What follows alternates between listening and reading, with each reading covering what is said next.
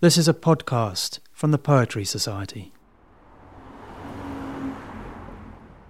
Sometimes I sit in meditation thinking, what am I doing? I feel as if I'm tearing holes in my mind.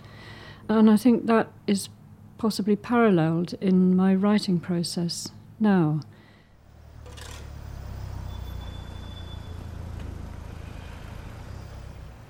Hello, I'm Emily Berry, editor of the Poetry Review. I'm here today with the poet Gillian Allnutt, who has 3 poems in the latest issue of the magazine.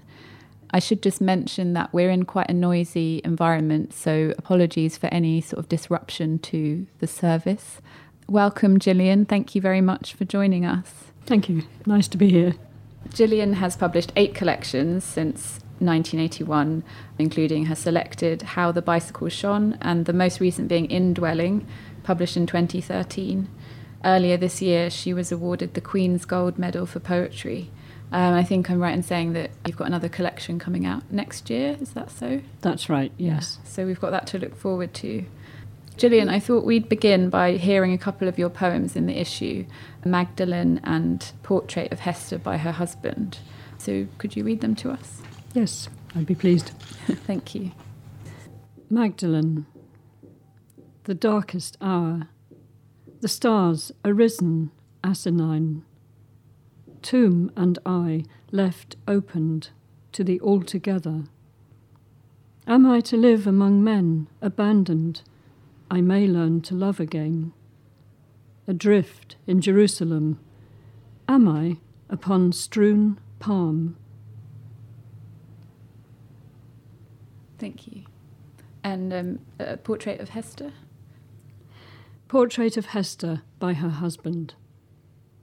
How well she has worn the wooden evangelist of the mind I wrought in her. He is fraught as Angel Clare with honesty, with his latchet worthy of her. When I am gone, she will put him on the fire, as if he'd condemned her. One of the most striking things about these poems, which I feel like they have in common with those in Indwelling, is that they're very sort of minimal and spare in their use of words. They're quite fragmentary. Absolutely no words are wasted, and there's a lot of silence in and around the words. They're also very rich in illusion and very atmospheric. It's quite difficult to know how to talk about them in some ways. They've got this kind of ethereal quality. I'll just describe the appearance of Magdalene for the benefit of the listeners. So it's made up of 6 mostly quite short lines separated by a line space. And I wondered if you talk a little bit about your use of form, the way in which the poem delivers a sense of space, which is also brought out in that poem by the kind of content. There's a sense of maybe kind of disintegration. Yes, I think it's related to practicing meditation and trying not to think. And sometimes I sit in meditation thinking, what am I doing? I feel as if I'm tearing holes in my mind. And I think that is possibly paralleled in my writing process now. The most significant feeling things can come up during meditation and between meditation sessions. And I think my best word is twinge. Glimmer. It's a sort of psychological, physical sensation, and to get hold of it and come anywhere near turning it into words is almost impossible. And to do without a feeling of betrayal is very difficult. So it's bits and pieces and twinges and glimmers, and I suppose that's what's happening in the poems, that there are just these fragmentary bits that I can get hold of and feel confident about leaving and feel I haven't misunderstood or betrayed what wanted to say itself. Definitely the experience of reading your poems is they do feel very meditative, and I was interested actually to ask if you did meditate. It's something I'm trying to practice, and I think it does have a very interesting relationship to poetry, perhaps because it is about sitting with silence and, as you say, allowing things to sort of come up. Your poems kind of have that sense. The thing I say most often to creative writing workshops and classes is don't think, listen. And for me, that's what writing poems and doing meditation have in common. You listen for the poem to say itself, ideally. And in my own mind, there's a very close connection between meditation and prayer. The best way for me to empty my mind is to imagine that I'm listening to God by any other name. Yeah, I think it's a great way of thinking of what poetry is, whether you're religious or not, that it's a kind of prayer of one kind or another. I'm sort of thinking a bit more along those lines. I was thinking about the kind of idea of what a fragment is. We think of a fragment as being part of something larger that is disappeared or that is not accessible. But I wondered if you feel like sometimes a fragment is a kind of whole piece, that the poems, as you present them, that they are, you know, the whole thing. I guess the whole thing is a hinterland. And one advantage of writing in fragments is that you can leave open more possibilities. I mean, I often look up words in the shorter Oxford that I have. I love dwelling in the dictionary. And it's often to check what is the reach of a particular word, the contemporary and the historical reach, and so how far I can push it, how much I can suggest. And so the gaps, I hope, the gaps in the poems between fragments are both closing the possibilities a bit, because otherwise it's cheating. You've got to choose and decide what it is you're trying to say, but also leaving them as open as possible. Yeah, I think that's how it sort of feels as a reader. I was really interested in your reading last night that you did give, with some of the poems, quite a sort of detailed backstory in some cases. In poetry readings, some people will give a little introduction at the start and that sets you up for the reading. But I like the way it was done the other way round, so that you kind of take the poem as it is and then you have this other information that you can choose to fit around it if you want to. And in Indwelling, you've got quite a few sort of notes to the poems clarifying different things. With Portrait of Hester in the review, we had a discussion about whether to include a note or not. And I guess I'm interested in, alongside this kind of paring back of the sort of lyric body of the poem, there seems to be this marginal voice that's hedging in, not quite ready to be silent. And do you have a sense of how those kind of voices interrelate? I mean, is it important that people get your allusions? I don't know. It was interesting that you said you would rather not have footnotes to the Hester poem. And I thought, yeah, great. Let's do without. I mean, my own trajectory has been to create longer and longer notes and footnotes. And I think I've got to a turning point that I want to pull back. And I mean, in the 30, 40 years I've been publishing, the world has changed so much, and I have a sense that when I began, I knew exactly what needed to go in a footnote because I knew who my readership was. But now, as an aspect of globalization, I have no idea of the background and the education of the readership. And I mean, I must say I'm tempted just to put Google it at the bottom of every page, because that is the good side of it. People can, and maybe I should just leave them to choose whether they do or not.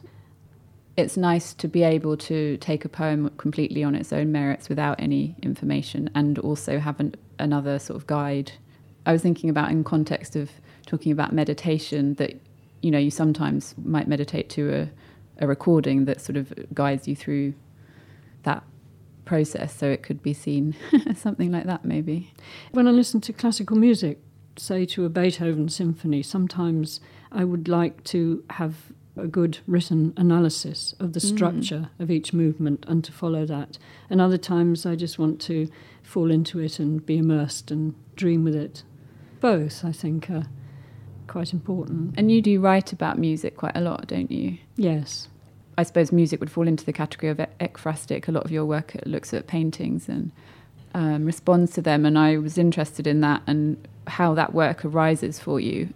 Do you sort of deliberately go to artworks to be inspired, or does it kind of come spontaneously? The latter. I use music quite a lot in creative writing classes and workshops, and I choose the pieces that I use completely intuitively, and I listen to Radio 3 a lot. That's my default radio channel.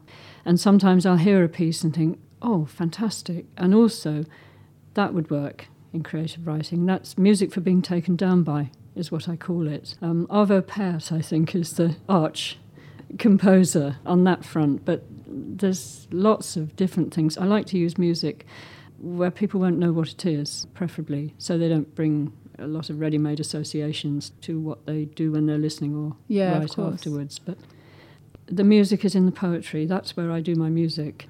And I think coinciding with that, I stopped making music so much and started listening to it. And the more I've listened, the more I've written poems about composers. Because so again, do you have a musical training then, or no, not really. Do you play instruments or something? My mother played piano, and she grew up wanting to be a classical pianist. Okay, but the war came, and so on. Yeah. So she brought the sort of formal training side to music, and my father had played in a jazz band before the war and just improvised, and so there was that sort of singing and dancing and klezmer almost and jazz from my father. So we finally had piano lessons, which we couldn't afford, but I did O-level music, and you had to have grade 5 in an instrument for the particular board my school did. Yeah. So we got our piano lessons, but we had recorder at school, and then we'd inherited a ukulele banjo from the jazz band before the war. Wow. And we taught ourselves to play that while we saved up to buy guitars. This was 60s.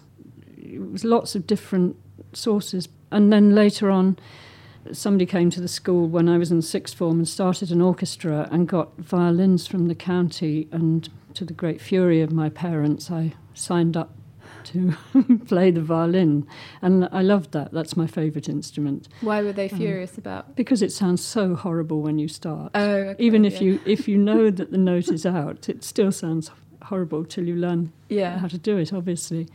And then later on I played flute, and I went to Czechoslovakia as it was and got an ocarina, and just eclectic, really. Yeah, so quite a virtuoso. It makes me think of your poems and the way in which they would follow on from that kind of trajectory, with the sort of spaces in between acting in the way that sort of rests do and music shaping the sound. Yes. I also wanted to ask you a little bit about your career as a whole. You've recently been awarded the Queen's Gold Medal for Poetry, which honours the body of work you've produced over the years.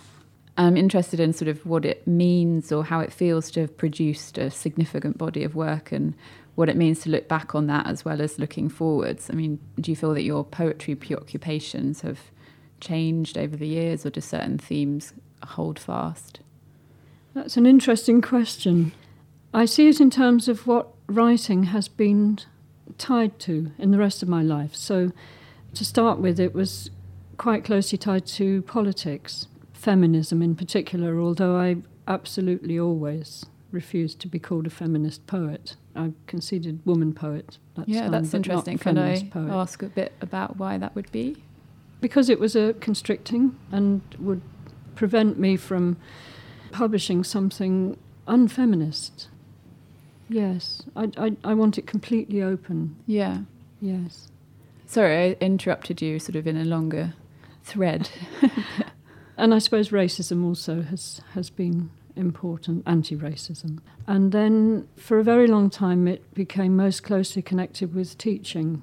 I started off, I did a PGCE to teach secondary school English, and taught adult literacy, taught in adult and further education, and then gradually moved into teaching more creative writing and working as a writer in schools. And that was mostly after I moved back to the Northeast in 1988, to the point where all of my teaching was creative writing.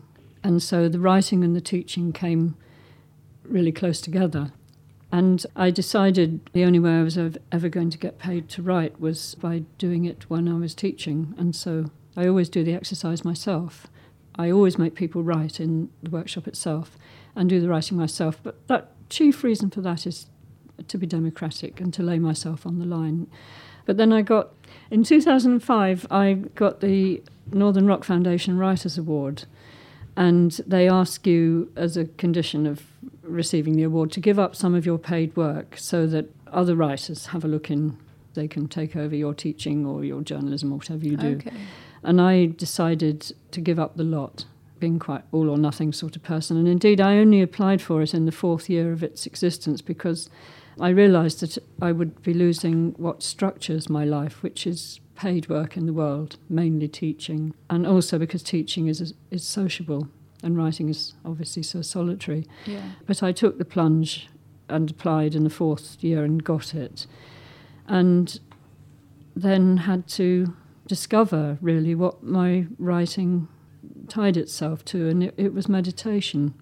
And so it's become, partly because of that, I think, become much more spiritual. I think it would have gone in that direction anyway. My experience of actually writing changed, which surprised me. So it had been a sort of red-hot, immersive, involved process, and actually I smoked an awful lot till 1998. And so it has to do with not smoking anymore, but it's become a sort of cold white process, and I feel I work at a distance. No, I don't smoke, I don't finish poems all in one go, so I come back to them several times. And I have to go back to the drafts quite often to think, what is this poem about? Where was I? What am I doing? Yeah. And I never used to have to do that. I wonder what it was about smoking that kept you at the poem until it was finished. It aided concentration and masked exhaustion. Yeah. I mean, I could go for 6, 7, 8 hours sometimes, and that's somehow just not on without smoking. Yeah. I just wanted to return for a moment to the topic of meditation, because I suddenly wondered, since you said that the two, writing and meditation, sort of go together, do you find that the process of meditating is a kind of inspirational state? I mean, if you're in a practice of meditating, do phrases come to you that you then later use in poems, or is it more that the meditating is a sort of warm-up for later writing, or is it neither of those things?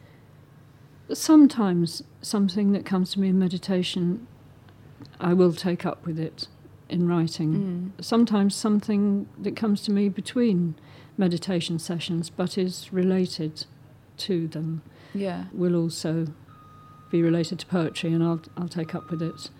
I honestly, after all these years, I can't say how it works and how a poem starts. It really does seem to be in all sorts of different ways. I found myself wanting to say, I know exactly what I'm doing and I haven't got a clue.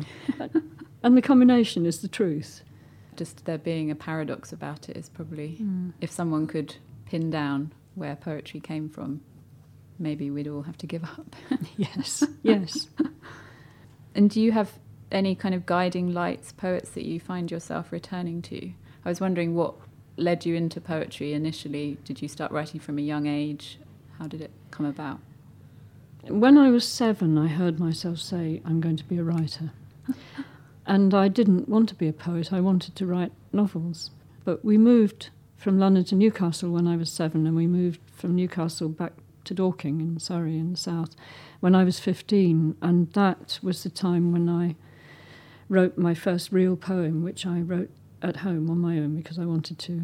I think probably both the moves actually, when I think about it, were uprooting enough to start the process. But then I did philosophy. Well, I did philosophy part 1 at Cambridge, and it was just completely ruinous of the kind of thinking that you do as a poet. It was like I'd analysed the poem before I'd written it. And I changed to English part 2, but I still didn't really get back to or get on to the fruitful writing place till my mid-20s. Interesting that the philosophy somehow was a opposing force, because in a way your poems are quite philosophical, so maybe one cancelled out the other. I just return again also to, we briefly sort of touched on sort of feminist issues. You published your first collection, Spitting the Pips, with Sheba Feminist Publishers in 1981, and your second, Beginning the Avocado, with iconic women's publishers Virago, before moving to Blood Axe. I wondered how things have changed since then, and how your experience of beginning to publish poetry in the 70s and 80s would be different to a young woman beginning to publish now, if you have any sense of that sort of difference. The fabric of the literary world, of the poetry world, is so much more closely woven and out there. And there is a lot more rewards and ways of starting. And for better, for worse, the creative writing industry, which I've been deeply involved in helping to make, is there, and it wasn't. I mean, when I started teaching creative writing in 1983, looking back, I know that I was one of the first. It just didn't exist here. I think it's a very different world now. And did you encounter sort of difficulties as a woman writer trying to get published? I acquired the lifelong habit of running my eye down the index of anthologies and magazines to see what proportion of poems are written by women. And Dale Spender, who seems to have gone completely from the collective memory. She was an Australian feminist who wrote Man-Made Language. It was published in the late 60s or early 70s. I mean, she went round measuring how many column inches in a newspaper were by women, and again, I noticed that and did my best to reverse the proportions at city limits. Yeah, obviously that's still something that we're aware of today, though it must have improved considerably. But looking back at magazines from several decades ago, the balance is very out. Yes. But I must say, having worked with both Sheba and Virago, then going to Blood Axe and working with an editor who was primarily concerned with poetry was wonderful. And especially Virago didn't understand how hands-off editing poetry is. Yeah. So we had the launch of the Spring Poetry Review last night, at which Gillian was one of our readers and read very beautifully. And she explained that her poem Magdalene was about Mary Magdalene, or that she was a figure that had fascinated you for a while and that you'd sort of felt that you'd put her to bed in some way. And you spoke also about Portrait of Hester by her husband as also sort of representing a character, if that's the right word, that you'd been sort of bothered by or sort of visited by. And I was interested in your use of female figures sort of inhabiting voices in your poems and the kind of compassion with which you spoke about them as sort of very alive kind of characters. And I think the third poem that you have in the issue, you spoke about as maybe more personal, but similarly sort of a kind of character. I wondered if you had any sort of thoughts about that process of kind of inhabiting other voices, being kind of haunted, if you like, by characters who find their way into your poems. Yes, definitely. For a very long time, probably 20 years, I wrote very much in persona and found it really liberating and loved doing it. And I think the paradoxical thing there is that the more you think you're writing as somebody else, the more you're writing as yourself and the more you find out about yourself. And not just women. I mean, I've written in the persona of men as well and found that also very liberating. Yeah. Well, indeed. I mean, Hester, the poem is actually spoken by her husband. Well, I think we'll finish by hearing one more poem. So would you read us Abutment, please? Abutment. But for the askance in her, but for the biding in abeyance of her, but for the clairvoyance that came to her like a grandmother, but for the expanse of love in her, the lark in the clear air, but for the old acquaintedness with violence in her. Thank you very much. Such a beautiful poem. Thank you very much, Gillian, for talking to us, and thank you to those of you who've been listening. Thank you.